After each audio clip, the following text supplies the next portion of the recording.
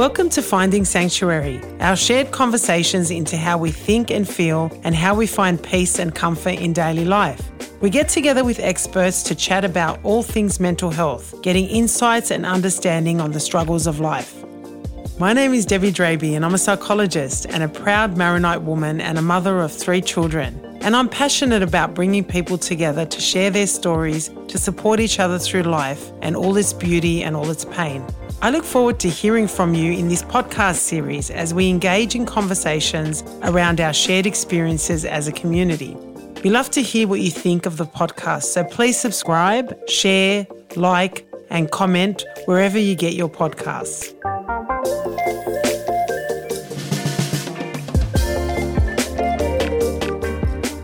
Well, thank you for joining us again for another episode in Finding Sanctuary.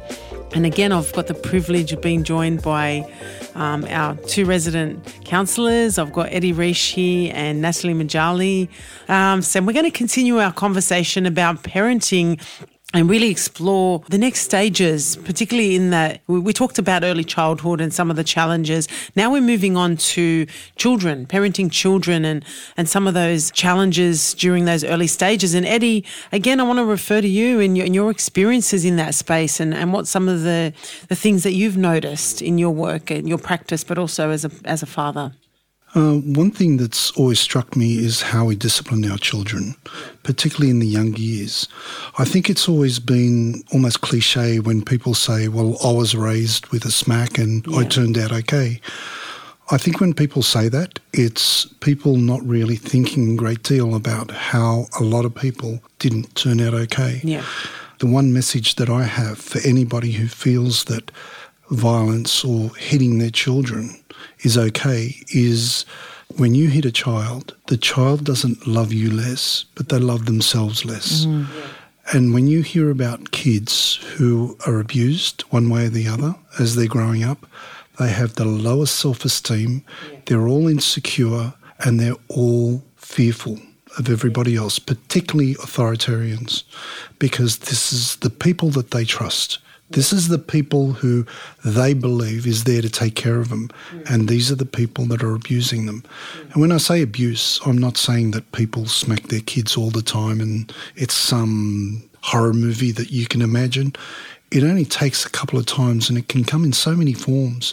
If you put down your child, then that child becomes extremely insecure and they will become rebellious, and that's the only thing they know.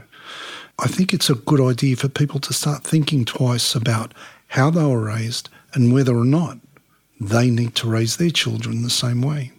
Yeah. Because if we can be conscious, because I was raised a certain way and the way I raised my children is different. My knee-jerk reactions was to do the same, but I stopped and I thought, no, I'm not going to do that. So I raised my children totally different to how I was raised. And we have a very close connection and a camaraderie between all of us. I know more about my daughter's periods than my wife does.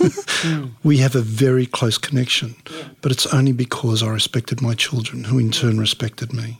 So I think that's a very important message to take home. Yeah. Look, thanks, Eddie. It's just inspiring to see that, you know, as parents, sometimes we do revert back to our experiences of how we were parented. And that is often our natural instinct to do that. But you've changed that cycle and that pattern. And yes, it's challenging, but it's also enabled you to have this unique relationship that you never had with your parents, possibly. No, that's right. Where there's that equality and that mutual respect. And that connection. And, you know, you're able to have a conversation and relationship with your daughter that was potentially quite taboo in, you know, your parents' generation, talking to your dad about your periods. And, I mean, just being able to break down some of those barriers really unlocks a different kind of human, doesn't it? In what you've developed is strong, confident people that are comfortable in themselves. I think it's important to understand that all you seem to do when you discipline your child in the physical way or emotional abuse is instilling fear. If you get respect because of fear, it is not the sort of respect you really want to have. Yeah, absolutely. Thinking about building that trust and that connection rather than a relationship based on fear and power. That's right. And that command and control, which we know is not a healthy dynamic, is it? No. You won't be their go-to person for anything. Yeah. You'll only be their go-to person if they agree with what you say. Yeah. If you feel they won't agree with what you say, you won't go to that person. Well, it's hard to go to someone when you're feeling scared and they're scary. Yeah. Yeah. And you take that on to later years and end up in my counselling room. Yeah. So that becomes a problem. Yeah, absolutely. Being able to build that connection and that safety from very early on, because it's hard to do if the foundation from the beginning isn't strong. Particularly in those 1 to 7 years of age. Very important during that time to build up their morals and build up their sense of security and their respect and love. During that time is probably the most crucial point. Yeah.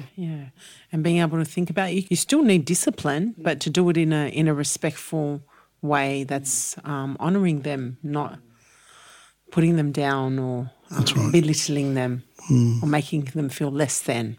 Exactly, or extending how you're feeling at the moment, your frustration being projected onto your child. Some of that, Oh, thank you, Eddie. I think that's a really, really powerful conversation to start with. And Natalie, I'm thinking about, as you're listening to this, what some of your thoughts are and your experiences in your practice, but also with your family.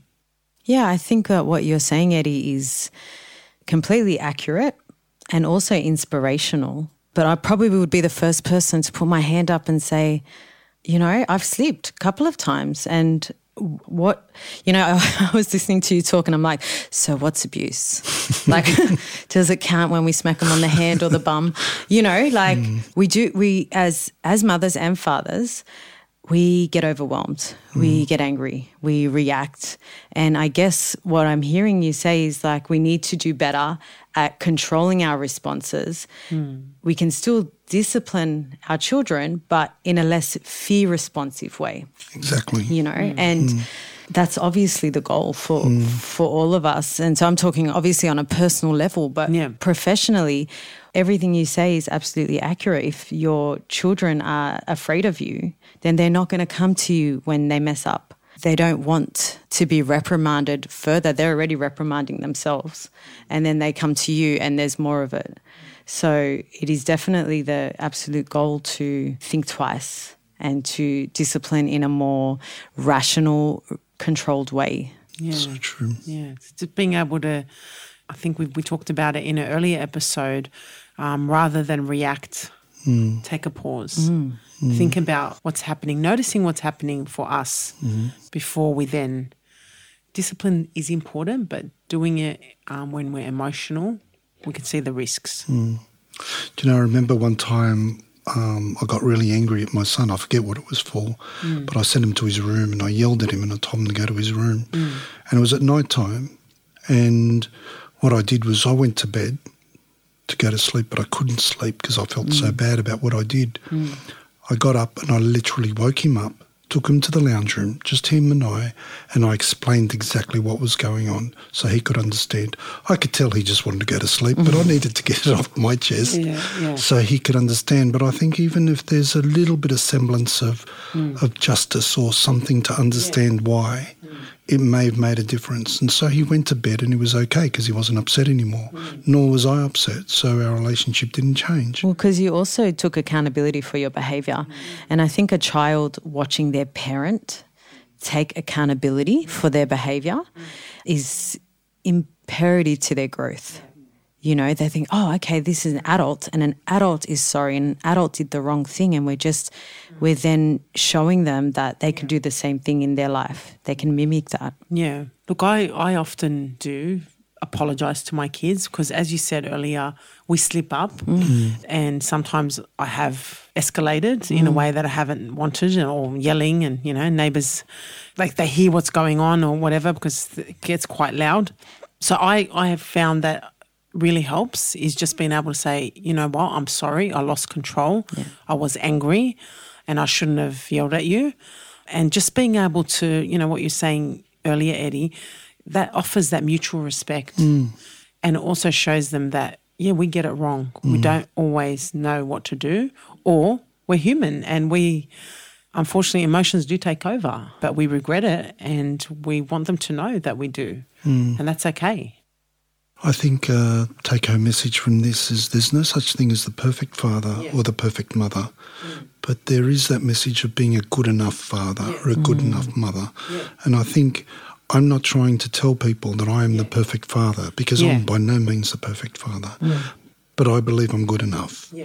And so if we can just try and be good enough for our kids, that's enough to take home. Yeah, and to demonstrate to them that we're not perfect, we are still learning and we will make mistakes, but we also take that ownership and by apologising. So I think sometimes I've had that response from parents that I've worked with around, well, how will they respect me if I'm apologising to them? Because it's almost like you're lowering yourself or you're losing your power as a parent.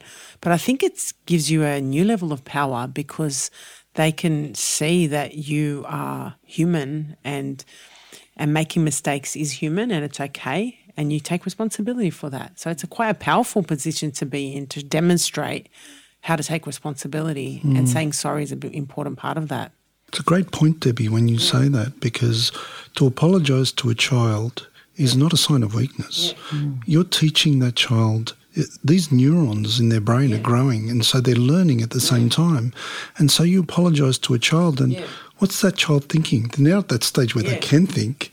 So what are they thinking? They're thinking it's okay to say sorry. And that's what you're teaching a child. And they're also thinking, I'm worthy. I'm worthy of an apology from an adult. Great point.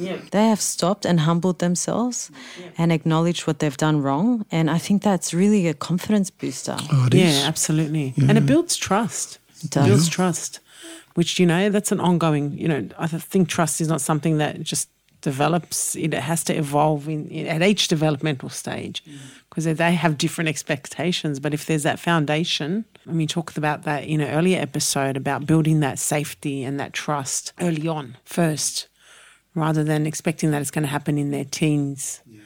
It's hard to develop when it doesn't have a strong foundation to begin with. And that foundation means everything, particularly in that age bracket, because that really is the foundation for the rest of their life. So for parents that are listening, what are some of your key advice around those early developmental, formative years to build that trust and that connection and that mutual respect? Some key things, key messages around that. To me, keep it simple. Your child is a child. It's not an adult. Don't expect it to think adult think. It just it doesn't have the capacity to think as an adult. We tend to get angry at our children because they do stupid things.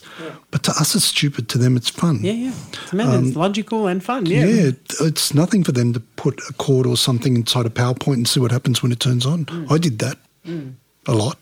But and you still I know. But the thing is, that's all they think. They think of what's fun, because we know by nature humans are pain avoiders and pleasure seekers.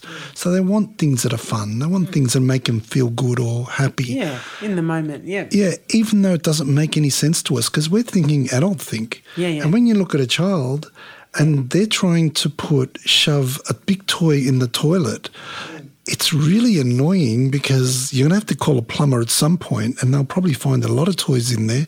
But to them, it just makes sense. To their little brains, it makes sense. And really, when you look at it, you can get angry as you like, but they just won't understand. And if you go to the toilet and find it's blocked up because of toys, and then you go and reprimand the child, they're no different to animals. If you catch them doing it, it's okay, but later on they don't understand. When that discipline comes after, they don't have that cause and effect part.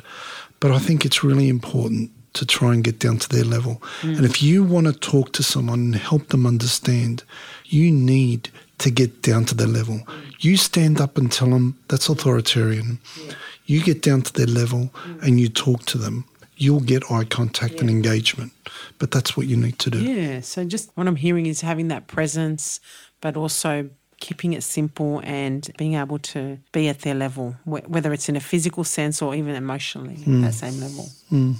Natalie, what about yourself? Any key messages for parents in terms of those early developmental years? Yeah, I think what you're saying, Eddie, is that, as we know, the prefrontal cortex, so the front of the brain, the rational part of the brain, is not yet developed and actually develops much later in life, later for men than for women. Oh, okay, you had to throw that in, didn't you? Yeah. So you're right, you have to meet them where they're at, you know? You can only meet someone else where they're at.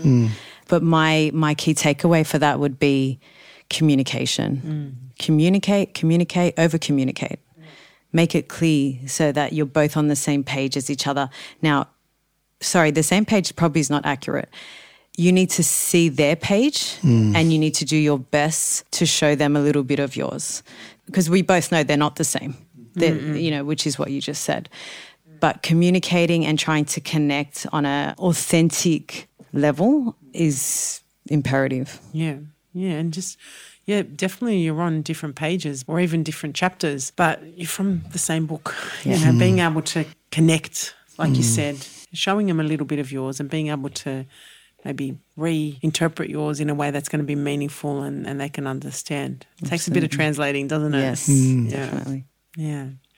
Well, thank you both. I think that's been a great opportunity to really embark in this conversation around moving from the infancy to those early developmental years. And as our children grow, we are also growing and learning.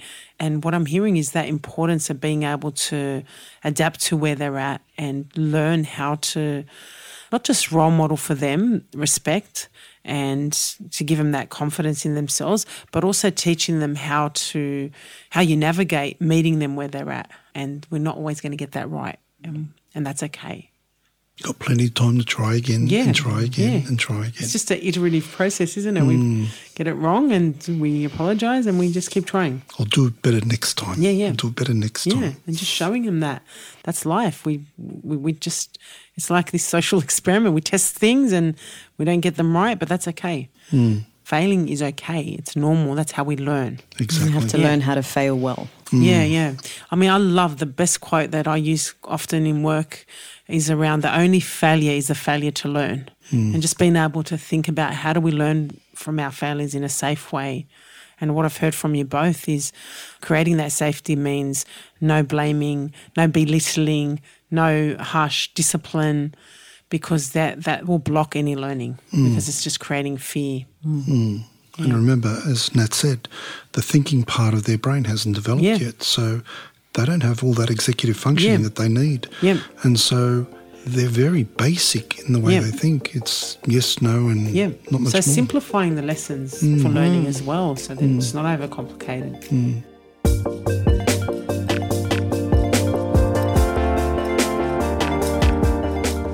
I hope this episode has helped you find sanctuary in this exciting journey of life. All of the resources we've mentioned in this episode are found in the podcast notes. If you need some assistance with any of the topics discussed in today's episode, then please visit our website, hshl.org.au. You and your mental health matters to us, and we hope you get one step closer in finding sanctuary. Bye for now.